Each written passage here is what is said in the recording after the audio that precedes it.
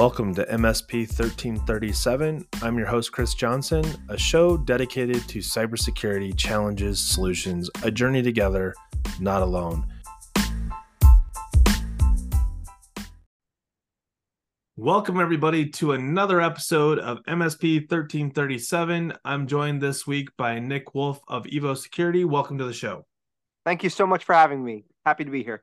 So this week's topic is a little bit, I don't want to say unique, because I think it's more of just a different way of phrasing what I think a lot of people have talked about, because we've talked about MFA on the show, which is somewhat related to this. But do you know who your users are? And for that matter, do you know who the person is that's supposed to be authenticating against a account? Access control is obviously very relevant here. So Nick, talk to me a little bit about kind of the idea behind, do you know who your users are? Because I think this started from, what do we talk about that hasn't already been said? And I think the conversation we're about to have isn't a conversation that I've actually had on the show before, but might be construed that way if I'm not careful with what the topic is. Yeah, it's all about verifying you are who you say you are. Whether you're an end user named Mary from marketing trying to access her Office 365, or whether you're the level 3 technician at an MSP trying to log in to a server as an administrator to install an update, it's always important to verify that you are who you say you are, both for security as well as compliance. Sure. What you're going to see. Yeah. I just wanted to say I love that you picked Mary, because you know what? If you'd have picked Karen, we know she's not logging in. No. She's probably just copying. She's never logged in. Yeah. No, she's copying and pasting her password, and she's the one that has the password with a sticky note right in front of the laptop. Her password is green M&M. Covers the bases, right? It's got special characters, got capital and lowercase, meets the 8-character requirement. I guess that's still better than 1, 2, 3, 4, 5 from Space Absolutely. And she changed the E's to 3s, so I mean, she totally covered it all. Mm-hmm. So I think this is part of a broader conversation, in fact, than what you just described. We talk about this like this, I think, to some degree, is specifics around access control as it pertains to me authenticating, say, 365 or other applications that are web-based. But we also see this starting to come into play with I call up my MSP for tech support. And how does the MSP who answers the phone know that I am Mary or anybody else for that matter? What's that verification? And we've seen, I think, for years, vendor platforms and other players out there where, like, I know that if I go to GoDaddy and call their support line, they're going to specifically say, I need your code. And you're going to be like, crap, I'm not going to log into my GoDaddy account and give them the code. I wasn't planning on this, right? And there goes 3 minutes of your time. But we're at that point in our current environment, in the current state of cyber, we can no longer assume anything, whether it's through physical security or the digital space, like we're describing today with Mary and her ability to access 365. 100% agree. So Nick, we know there are a lot of players in this space, Evo obviously being one of them, and you and I've talked a little bit about CyberQP. We've talked about products from the likes of CyberFox and others. But one of the things that you said to me was that there is something that you guys do that's a little bit different, that I think, without promoting a vendor's product, like to talk about why what you're doing is a little bit unique and a little bit different, so that at the very least MSPs are starting to think about, like, how do I address the following that goes beyond PAM, that goes beyond elevated privileges.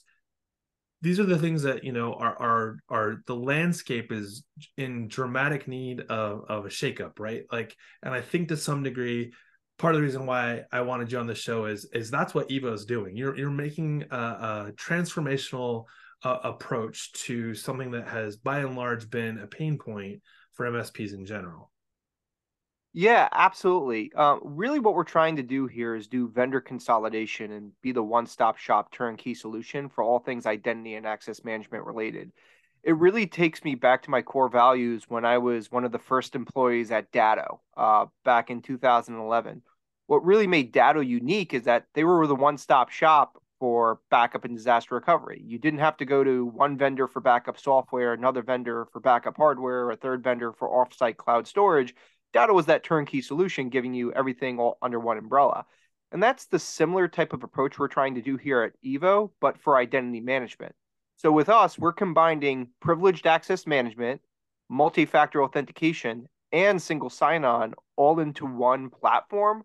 Whereas Wow. today, typically MSPs, they have to partner with one vendor for privileged access management, then, someone like Duo for MFA, someone like Okta for SSO. And at the end of the day, you're working with three different vendors, three different portals, three different bills you have to pay. We're all about vendor consolidation here with the MSPs in mind. I think that's something we're going to start to see more across the proverbial board, if you will, where consolidation is a necessity, right? I don't know how many times when I was a ConnectWise partner, our approach was, if it doesn't integrate with my PSA, it doesn't integrate with me. And we obviously made exceptions to that, but at the end of the day, the challenges were, I can't live logging in and out of different platforms and think remotely that this is a good use of my time. Hey, I'm just going to hire someone extra to the staff just to manage my platform logins, right? So in the space, one of the challenges we see all the time is, what does this look like when we go client facing? Because I know when I fill out things like I'm satisfying like an MFA for the cybersecurity trust mark, or you're looking at the CIS framework, not all systems support the same vendor, right? And I've given this example before. It's like, we use Duo for most of our systems, and we use Intune for these three places where I can't use Duo. And for those of you listening, this might be a terrible example. Hopefully you get the point that I'm saying that not all environments support the same vendor integrations. Yeah, totally see that. For us, our standpoint is all about standardization. I talk to MSPs all the time, and when I ask them, well, what do you use today for MFA? It's always a mixed bag. Well, when my clients are logging into Microsoft, they use Microsoft Authenticator. When they're logging into Google Apps, they're using Google Authenticator. For endpoints, they're using Duo. For, network devices, they're using, something from Fortinet or something else. Sure. One of the things that I really like about Evo is that like I said earlier, it's all about vendor consolidation. Our single app really gives the user MFA for everything that they need for their endpoints, whether it's Windows or Mac, their web applications, whether it's Office 365, Google Apps, Salesforce, Zoom, etc., as well as your network devices, firewall, Sure. switches, routers. And that ultimately is going to give the end user at the end of the day ease of use. Now, Mary from marketing takes out her phone to log into everything through one single app versus, oh, where's that 6-digit code? Is it that in this Yeah. authenticator app or that authenticator app? Let me call my MSP because it's not working, even though Right. she's typing in the wrong 6-digit code from the wrong app. Yeah. Right. And with that's one of the things I always find interesting too. Like, I don't care who you are or what vendor you use for the different things. It's like, how many rotating keys do you have across all the applications you're using out there? And I think the consolidation of SSO with the two-factor authentication really helps reduce that footprint, so you're not scrolling through the 85 different tokens that you have to use when you're on, and or you get the lovely one where you scan the QR code and the name has nothing to do with the site. You're like, why is it? I know I did this and now I can't log in. And you're like randomly trying to search for different word phrases that might possibly be associated with that account. Yep. And one of the things I love about us in particular is that we have push notifications so you could instantly approve it. So it'll say, hey, Mary from marketing, are you trying to log in from Tampa, Florida? If so, approve and you're good to go. So she doesn't even need to scroll through and find, what her Google Apps code is. Yeah, and I think that's an interesting one too. So push notification. I mean, we've seen that for years with Duo. It's not always timely. And so one of the things that we run into when I was with the school district, or even when you talk to like DoD contractors, is, does this work offline? And that's always obviously a challenge, and why we get a lot of pushback when we start talking about 2FA amongst our end users is, well, if I'm in the environment where I have no internet, my phone's useless. It's like, well, that's the beauty of a token and a rotating key, is it's rotating whether it's connected to the internet or not. Yep. With us, we always have that offline code. And If for whatever reason it's a more compliance driven customer where they can't have their cell phone out, like, Sure. a lot of hospitals and banks, we do support hardware tokens like FIDO, YubiKey. Those are some of the popular ones that are out there now. That's super cool. So, I had one other question that I wanted Yeah. to ask, and We before talked we, about what we support. I could tell you what we don't support. yeah, tell me. We do not support SMS as a multi-factor authentication method. Well, It's just, that's probably not good to support in the first place. yeah, exactly. So we've seen a lot of, SIM hijacking and things of that nature. And for us, we made the decision that, hey, if you want MFA, it's got to be through our app or through a YubiKey or hardware token. We don't want to support SMS text messaging because it's too vulnerable for risk. So talk to me a little bit, if you can, about the evolution of why Evo even came into be. Like, it's not very often. I mean, you're maybe the third or fourth vendor that I think I've even had on the show, and it's largely because of the approach. It's a different approach to solving the same problem that everybody's dealing with. So knowing your background, knowing your time at Datto and some of the other places that you've been, and knowing some of the colleagues that you've worked with have gone to even similar places. What was it that made Evo even come into being? Like, it wasn't like, hey, we want to go compete with Duo. No, that wasn't why Evo came into being. Yeah, it's really because we looked at the market and we wanted to give MSPs option. It goes back to, 10 years ago during the early days of Datto. You know, there was really only Zenith Infotech Yeah. Oh, doing the good old days. BDRs. Yeah.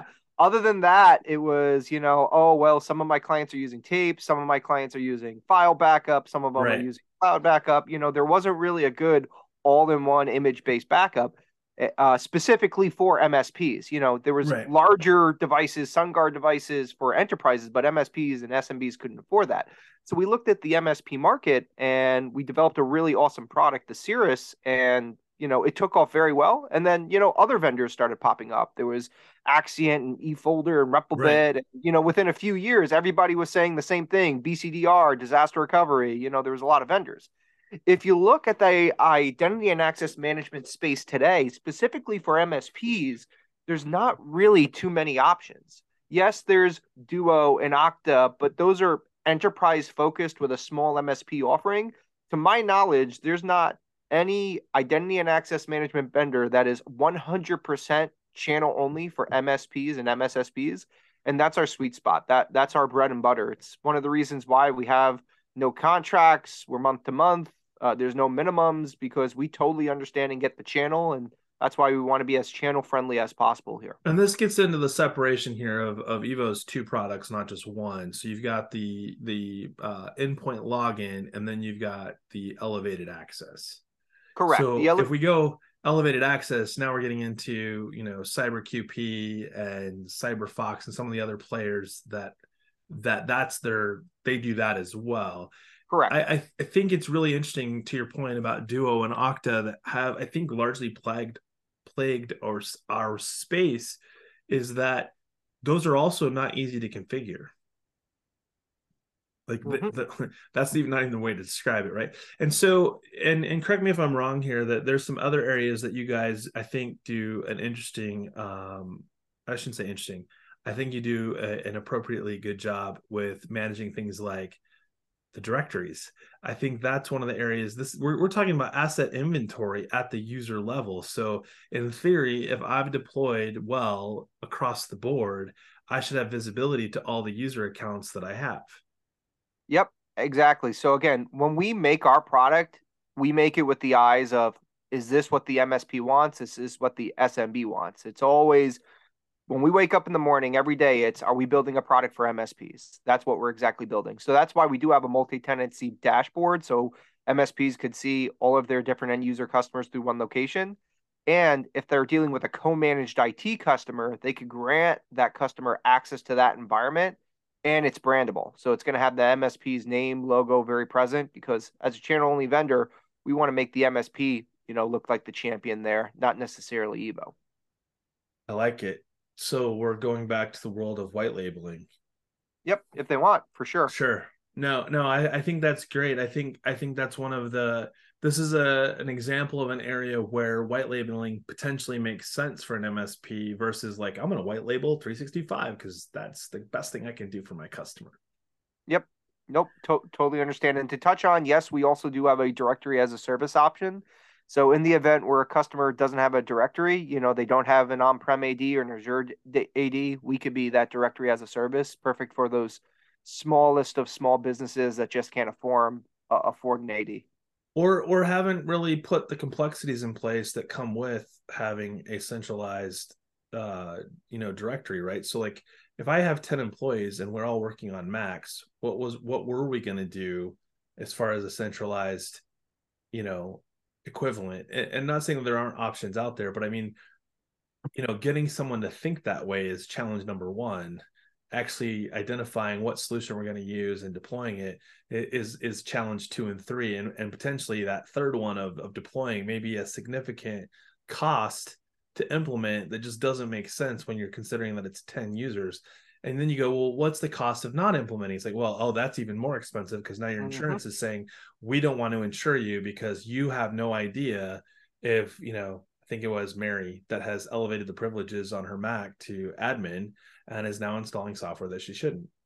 Mm-hmm. And that's something to keep in mind when you're vetting your vendors is, yeah, find the vendor that fixes your problem or solves your problem, but also make sure that your vendor speaks MSP language. Is the vendor you're working with, do they know what an RMM is? Do they know what a PSA is? Do they know Right. why you need an integration? It's great to find some vendor that makes a product that you're looking to solve, but they made it for, the finance industry or the manufacturing industry. And for you to try to repurpose that into your MSP business plan, is easier said Sure. than done. I mean, if I hear you correctly, I believe you're advocating for MSPs to vet their vendors. Yeah, exactly. Like challenge your vendor. Just because you're talking to a vendor, even a security vendor like Evo, test them. Hey, are you SOC certified? Right. How are you guys protected? Please sign the following NDA and we'll get back to you into 24 to 48 hours. Yeah, exactly. And I don't know that that's necessarily wrong either. I think that's one of the myths about it is like, hey, why is it so complicated to get answers out of vendors? It's like, well, in the wrong context, the answer may be used as a double-edged sword. So there's a balancing act. And I think that one of the things that I'd like to see, and I know that you guys have made it clear that you're all for this, is how do I vet a vendor without putting myself in a position of signing an NDA where I literally can't talk about what you shared with me when the reality is what I'm asking for should be like due diligence and best practice, not I want to know the details of the SOC report and how much scope was included and whether or not you passed or failed. That's neither here nor there. I want to know the intent and the integrity and the approach you're taking to maturing a cybersecurity practice. I would love it if there was some sort of like gold stamp for MSP vendors that are like, yep, they were vetted by this third party and yep, they're officially secure. Kind of like a HIPAA sign of approval or something like that, Yeah. specifically for MSP vendors. Yeah, I think that the key word that you just said was MSP vendor, and I think that's hard sometimes, right? Like we go to, we were both at IT Nation Secure, and you see all the vendors there, and the ones that have like, what did it say, like ConnectWise integrated or something like that was like their badge of signing off for their integration. I remember back in the day when I worked very closely with ConnectWise, and I remember having vendors tell me like, oh yeah, we integrate, and you start going down the rabbit hole and find out like you can send an email to an inbox that your PSA is monitoring for, and it creates a ticket. You're like, wait, that's not integration, that's communication. Those are way different things. Mm-hmm. I think you're spot on. I think a vendor validation and even keywords like MSP, and we all know that at the end of the day that the world is larger than whether or not MSP only is going to be for every vendor, but like an MSP platform environment, right? Multi-tenant, some of those things that matter to an MSP, like, oh no, we sell the product, but it's going to be a unique portal for each client that you have. And oh, yay, it's already going to be a deal breaker. What have been like the hurdles like of getting your messaging across? Because I feel like and granted, I've been out of being an MSP now for going on, I think 6 years. What are the hurdles that you guys see when you talk to an MSP about this, and not even just like, hey, Evo hurdles, but more of like having an MSP tell you like, oh, we've already solved for this, or this is too expensive and it doesn't make sense. I mean, there's so many things out there. How do you have the BS conversation that says, look, if not me, then who? Yeah. Really, the message that I drive home is all about vendor consolidation. In the game, in the long run, we would be able to consolidate vendors that are in the MSP stack to make them not only more secure but more efficient. But Sure. ultimately, when you're installing a new MFA tool, whether you're moving from Evo to Duo or Duo to Okta or someone else, at the Sure. end of the day, there is some end user intervention, right? Mary from marketing does indeed have to download that new app and scan those QR codes. So Right. there is some time there, but again, it all goes down to efficiency, right? You want Mary Right. from marketing to have one single app to log into everything and have it monitored and maintained by her MSP. That's why she's partnering with her MSP. So that's definitely going to be key. I mean, you're highlighting one key specific word, and that is how do you get rid of tech debt? And I think that's a constant battle. And we know based on the world around us that players in the space will eventually have other features and functionality that they may not have today that may more closely or change the nature in which they compete with, say, you. But today that really isn't the case. Are you seeing a desire from those that you guys compete with to play in the same sandbox? I mean, absolutely. I mean, look, there's several vendors out there that do privileged access management for MSPs today. You mentioned a couple of them Yeah. earlier today. At the end of the day, three vendors and there's tens of thousands of MSPs, right? So I Right. love competition. I love healthy competition. Sure. I love the folks over at CyberQP. I worked with a lot of them during my days at Scout XDR before they bought by Barracuda. Right. So again, an MSP and having competition is always also very healthy for vendors, right? Because Right. we challenge each other to make our products better, all for the MSP's benefit, right? Well, this vendor came out with this feature. That means I have to one up them and come out with a newer, shinier feature. Yeah. Well, but you're bringing up a really good point. We've seen a lot of vendors in the MSP space that have not really added many features and have relied on, we're the only one that does this. And then all of a sudden you have a new vendor coming into the space. It's like, we do these 5 things, including the 2 that you get from 2 different vendors. Yep. Going back to what I said earlier, during the Datto days, we were really one of the first BCDR disaster recovery vendor for MSPs in the space. We grew from 100 partners to 10,000 partners in about 3 to 4 years. And Sure. then along that process, other vendors were popping up as well. I Anything love else that you I think we love should? competition. I love Yeah. competition. What would Coke be without Pepsi? What would ConnectWise be without Kaseya? Sure. Well, I Love good just spent competition. I just spent a week in Mexico discovering that the Coke beverages, it's really interesting. You think about obesity in America, and in Mexico, you get a 2.5 liter bottle of Coke, and on it in big letters it says excessive amounts of sugar. In America, it's like in the fine print on the back under the nutritional label. It's like, wow, so they do that with all the things that's on their plate, and yet in America, we still struggle with knowing that it is full of sugar. Um, They should just put a sticker on it, like this is bad bad for for you. you, Yeah. but we know you're going to drink it anyway. Enjoy. Surgeon General's warning, at least let us off the hook when you try to sue us, right? Yes. Um, we've got a few minutes left. Nick, what are some things that you would share with the listeners that are out there? um, I would say the big takeaway here is definitely going to be around privileged access management. I would suggest, as an MSP, research vendors for privileged access management, whether it's Sure. Evo or someone else. Too many vendor MSPs that I speak with today are still doing access management the old-fashioned way. I would say 80% of the MSPs that I talk to, they log into their clients' endpoints through their RMM, and when they need admin credentials to that endpoint, they're typically copying and pasting that admin credential out of IT Glue or a password manager or, God forbid, an Excel file, and Sure. that's how the technician logs in. And that's a big no-no. It opens the MSP up to a lot of risk. If that technician leaves, they walk out the doors with the keys to the kingdom. If Right. that technician leaves, an MSP should be updating and rotating the passwords, but that's extremely manual. one of the calls I had last. Here's a funny Yeah, story. times however many endpoints, or at least as Well, many so seriously, clients. I legit was talking to an MSP business owner last week, and he's moving forward with our privileged access management solution because he said, Nick, I have delayed firing one of my bad techs for the last 3 weeks because I know how much of a pain it's going to be for me to update and rotate all the passwords that he's seen across the dozens of customers that I have. I think he's an active listener of this show, and now he knows that he's got something coming down the pike. Yeah. So, my key takeaway here is if you're an MSP, check out some of the privileged access management vendors that are out there. Stop copying and pasting passwords out of whatever documentation tool you're utilizing.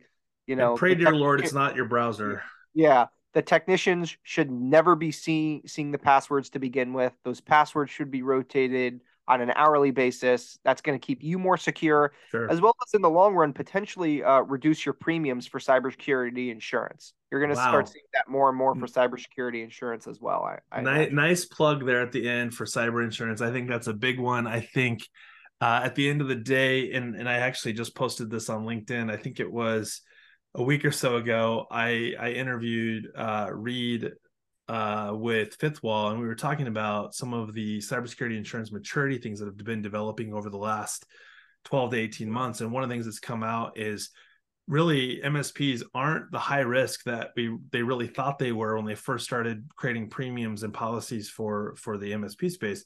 However, that doesn't mean all of the businesses served by MSPs aren't significantly high risk that the MSP is touching. So I thought that was an interesting distinction, that MSPs aren't necessarily the de facto bad investment from an insurance perspective. But if they're not doing things like you just described, they have the potential to be bad news, and that's what we don't want to see. We want to see MSPs being able to qualify for insurance. We want to see them being able to show evidence that they're taking security seriously and that they are maturing as an organization. So I really appreciate what you shared.